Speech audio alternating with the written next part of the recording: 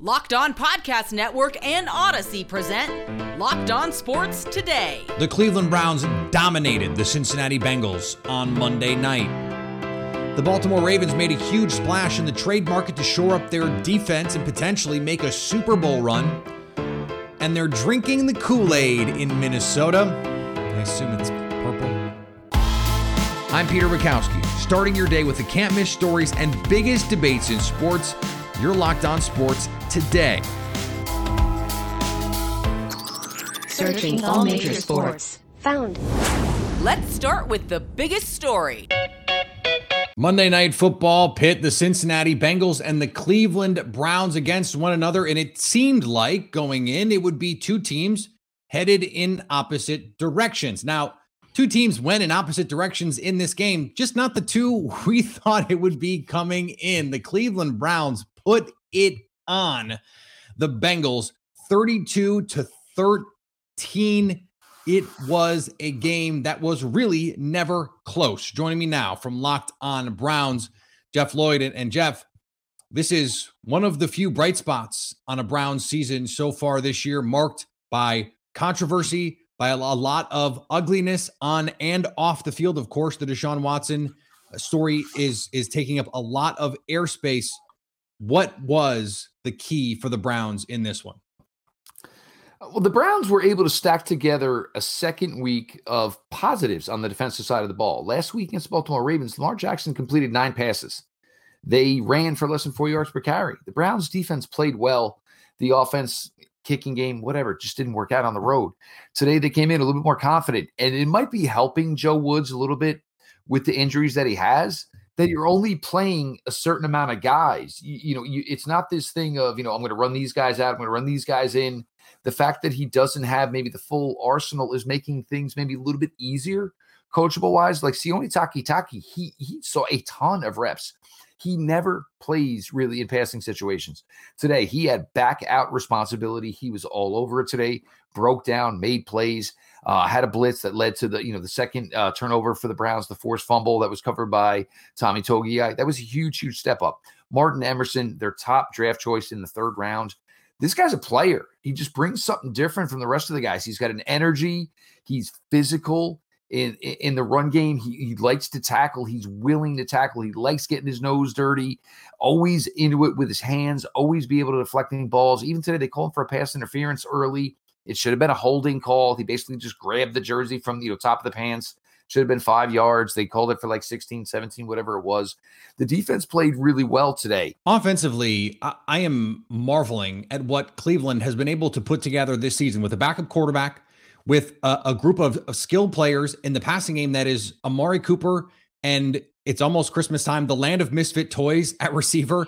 And then Nick Chubb and Kareem Hunt are unbelievable. 172 yards on the ground. Jacoby Brissett, 17 of 22 for 278, averaged almost 13 yards an attempt. And Amari Cooper, 5 for 131 and the touchdown. How is this team with a backup quarterback and somewhat limited skill players manufacturing really remarkable offense? I think it's the culmination of things. And look, Jacoby Brissett, is he playing like an average to above average quarterback? Yeah. Is he playing light years better than Baker Mayfield played last year? Absolutely. That's the difference. It's not forcing yourself into bad mistakes. And even today, it was an interception. They can call it a fumble all they want. It was an interception. Ball went forward, the handball came out, whatever, however you want to call it. It was a turnover. But they're able to overcome these things. And the one thing, and this is something I had screamed about for the first 2 years of the Stefanski regime, is where are the vertical plays? Where are the shot plays? There were 4 passing plays today to Donovan Peoples-Jones and Amari Cooper over 25 yards. And an unsung guy here is Donovan Peoples-Jones. Donovan Peoples-Jones over his last 5 games is over 60 yards receiving. It was going to be a lot of talk how you were going to overcome the loss of David Njoku today. But I think the key for the Browns was the Bengals didn't know. The Browns didn't know. Like, the Bengals were out there like, well, what are you going to do? Because normally you go to 85, 8, 9, 10 times a game. So they were kind of on their feet. And granted, look, the Bengals had injuries. They were down to, I think it was their 4th and 5th corners by the time this game got late in the game. But you got to take advantage. You got to take advantage of these things. And they were smart. The 3rd and 6, Nick Chubb for 21 yards. setting up the Amari Cooper touchdown. It was Kareem Hunt on a 15-yard draw.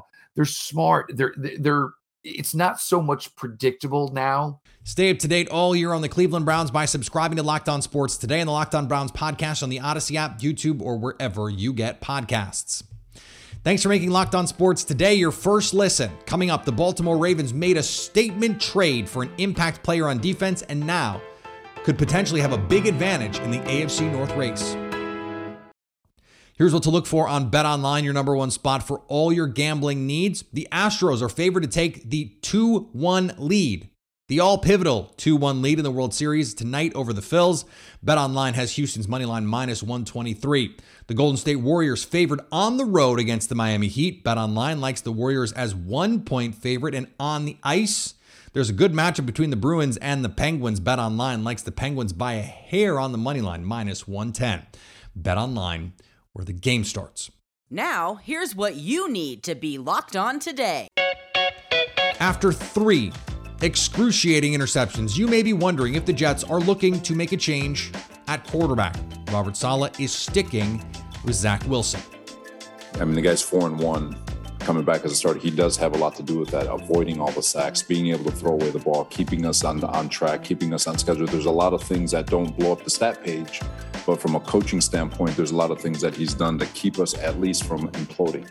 Yesterday was not a good game in terms of just from a decision-making standpoint. He did a lot of good things in the game, too. There was a lot of explosive plays that he had and a lot of good things. But those 3 critical mistakes were backbreaking, which he recognizes. And those are the areas where, all right, let's hit the reset button. Let's talk about what we're good at. And just make sure that we're taking care of the football at all costs and being good decision makers, because it's one thing to turn the ball over in the manner which we did yesterday. It's another one where you're just trying to rip a skinny down the seam and the safety plays it unbelievable, steps in front and steals one. It's just, but to answer your question, Rich, Zach's a big part of the reason why we are in this position, why nobody would have had us at 5 wins at this point to start the season, and Zach's a big part of that. Not sticking, the Auburn football program. They have been in disarray for a while, and now the timeline may be pushed out even further for a turnaround. The Tigers let go of head coach Brian Harsin on Monday. It's over. Brian Harsin has been fired and is no longer the head coach for the Auburn Tigers. The writing was on the wall. The biggest question was, when? I'm Zach Blackerby, host of Locked On Auburn. We will be breaking down this big news, huge news for the remainder of the season. And of course, where does Auburn go? But all in all, Harsin continue to make this team worse. Players didn't want to play for him, including players refusing to go in towards the end of a game because they didn't want to burn red shirts. Terrible, terrible situation. Recruiting has suffered, and the era is over. Be sure to follow Locked On Auburn wherever you get your podcasts and on YouTube. Your team every day. Game 3 of the World Series between the Philadelphia Phillies and Houston Astros was postponed Monday by a forecast of rain throughout the evening. It will now be played Tuesday, with Game 4 set for Wednesday and Game 5 on Thursday. Game 6 and 7, if necessary, will be played Saturday and Sunday in Houston, with Friday serving as an off day. Originally, Thursday was supposed to be a travel day, but MLB pushed Game 6 and Game 7 back a day to allow for travel now on Friday. The announcement came about an hour before first pitch Monday, and after the Phillies took partial batting practice. Astros pitchers were warming up in the outfield moments before the tarp came on the field and the rain started.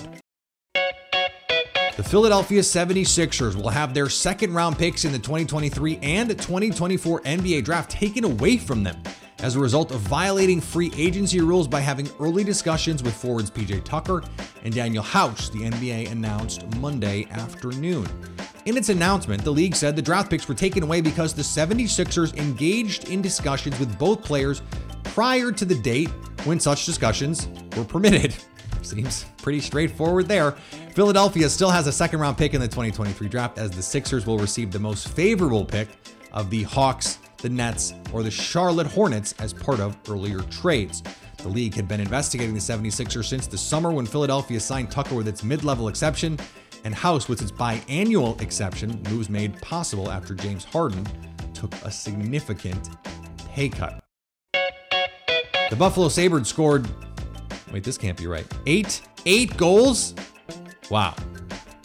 The Sabres win again, this time big, and all caps on BIG, big, in this game. 8-3, the Sabres win over the Detroit Red Wings on home ice. Hold on, wait, they might have just scored again.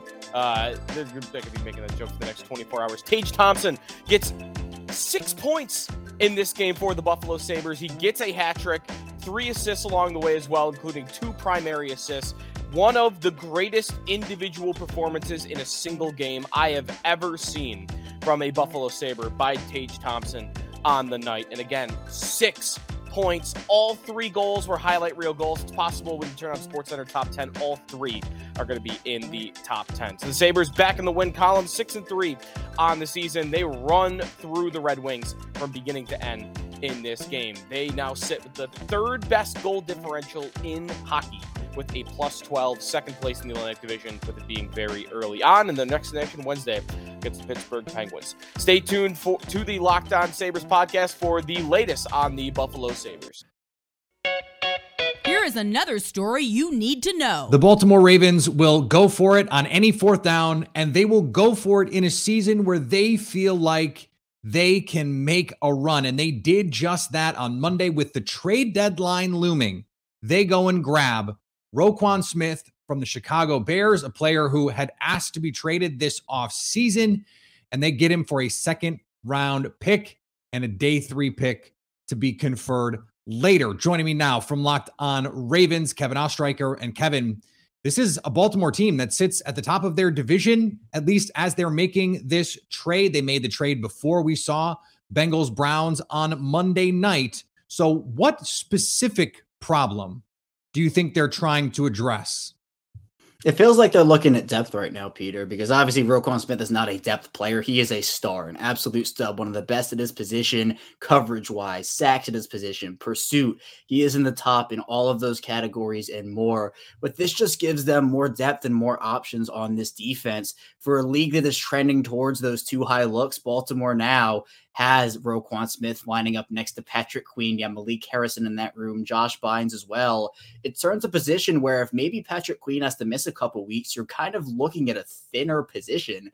Roquan Smith can now fill in there, and those two can play off of each other really, really well. Plus, Roquan Smith is just 25 years old. There are some questions right now as to, is this just a rental or is there going to be a long-term extension? I think it's very valid. But at the same time, for a Baltimore team, as you mentioned, that's on top of their division right now, it's going to be very interesting to see if they make any more moves at the trade deadline. But this was a splash, and trading a 2nd-round pick for the Ravens is a big deal because they value their picks in a big way. But for a player like Roquan Smith, it's absolutely worth it to part with a pick like that.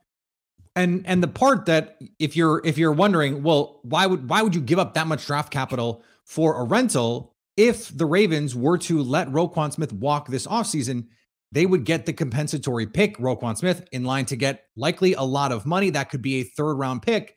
So you're really not losing that much value, even though that draft pick is going to come later, a year later than it would otherwise. So when you're looking at it, where do you cash out on this idea of, hey, this makes sense for the short term and the long term? Or are you going, I think this is mostly just a lottery ticket because he could be the missing piece on this defense that gets them over the top. And then if that's the case, you can decide to pay him or not. Yeah, I think it's a little of both, definitely. I mean, this is a situation where if it is just a rental, there are a couple layers when it comes to it. We talked about this over on Locked On Ravens, but there is the compensatory pick aspect where the deal that he's going to get is more than likely going to net the Ravens a 3rd-round pick if he were to leave. But that money that maybe if the Ravens made this move with, we have an extension in mind for him, if he ends up leaving, maybe the Ravens use that money they had allocated towards a potential Roquan Smith extension for another big-time player, and that cancels it out anyway. So there are those layers to it, but in the event that he's signed to an extension, he's a guy that you can slide in on that defense as a star for years. It's not like he's 30 years old and just has a couple more years left in his prime. This is a player who is just entering it and is in it right now. A 2-time All-Pro at 25 years old is no joke. And for the Ravens defense that is already already been playing a lot better than early on in the season. We've seen adjustments and we've seen them continue to climb the ranks. This is in addition to a defense that I think is going to pay dividends. And it is absolutely a needle moving move. Sometimes these moves are just pure depth move, trading a late round pick here and there. But this is a move that moves the needle for them, especially after some really good wins, some heartbreaking losses. I think this will add more stability to a defensive unit that is looking to really turn it on during the second part of the season. Yeah, the blown leads have been the story of the Baltimore season to date. They're hoping that it is a much bigger story when they win a bunch of games in December and January. But right now, the Ravens, 25th, adjusting for schedule in run defense efficiency, that according to Football Outsiders. So this is certainly a spot where they could improve. To what degree do you think a player like Roquan Smith can buoy a run defense that in the AFC, I don't know, against Patrick Mahomes, against Josh Allen, like that's not that big a deal, but against some other teams, it might be. And you still need to shore up that kind of issue if you want to be a Super Bowl team.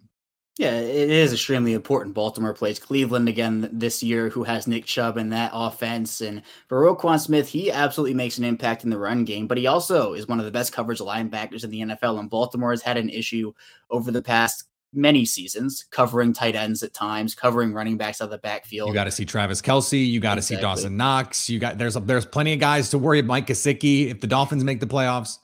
There are so many of those players that you have to have someone who can check them. And the Ravens they've thrown multiple players at him, Queen, Chuck Clark, etc. But now you have someone who can do that at a high level. And the key is do it consistently. So while he can provide that in the run game, provide the support that they need and free up guys, don't let guys get to the second level, the ability for him to pursue guys, the sideline to sideline speed. He was a freak at Georgia in the best way possible. He just went too far up, but it seems like Baltimore's always liked him a lot. They get their guy and they trade some significant draft capital to do it. So in my estimation, that to me signals they believe in him and they want him there for a long time. We'll see how it ends up playing out. But the fact that he is such a good player, adding into a defense that is going to get Tyus Bowser back, is hopefully going to get David Ojabo back, is going to get Marcus Williams back, it seems like at some point this season. They are adding players already, again, to a defense that is improving.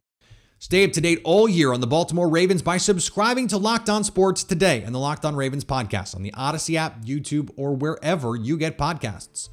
Coming up, they're drinking the purple Kool-Aid in Minnesota. The Minnesota Vikings are absolutely on fire and look like the class of a weak NFC North division. As Luke Braun, host of Locked On Vikings, points out, it's long past time to drink the purple Kool-Aid. This one felt real. I've talked about how so many fake wins, and people have gotten mad at me for being like the team felt fake. This one felt real. So take that to the bank. The Vikings are 6-1. They are up to like 96% to make the playoffs, like 92% to win the North. It's happening. It's time to start thinking about how far we think this team can go once they get to that postseason. Pretty cool place to be on Halloween.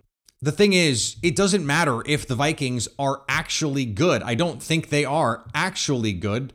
Number one, it doesn't matter because no one in the NFC is actually good outside of maybe Philadelphia and possibly the Dallas Cowboys.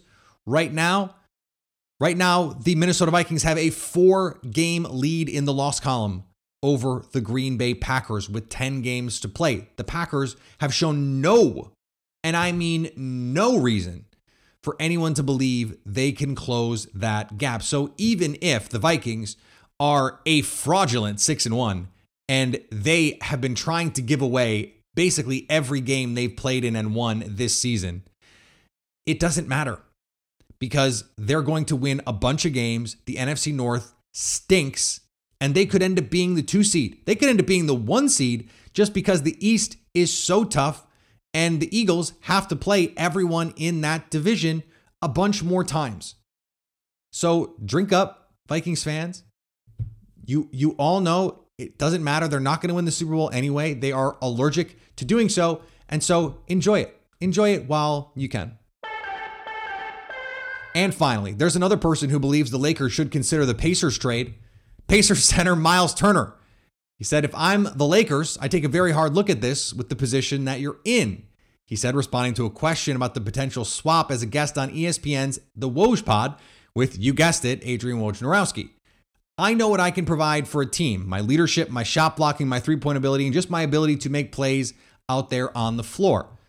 Not sure how Pacers fans should feel about their own player advocating for a trade away from their team, but mark this down as another person who thinks the Lakers should trade Russell Westbrook anywhere, but particularly to the Pacers for Turner and Buddy Hield. Somehow this is not tampering, and I can't blame Miles Turner for wanting to be in LA playing for the Lakers versus in Indianapolis with the Pacers. No shots at Indianapolis, but it's not the Lakers. Thanks for making Locked On Sports today your first listen. Now go find your favorite team's Locked On podcast and make them your second listen. Coming up on tomorrow's show, how good have those Vikings been this year? Like, actually. So at least until tomorrow, stay locked on sports today.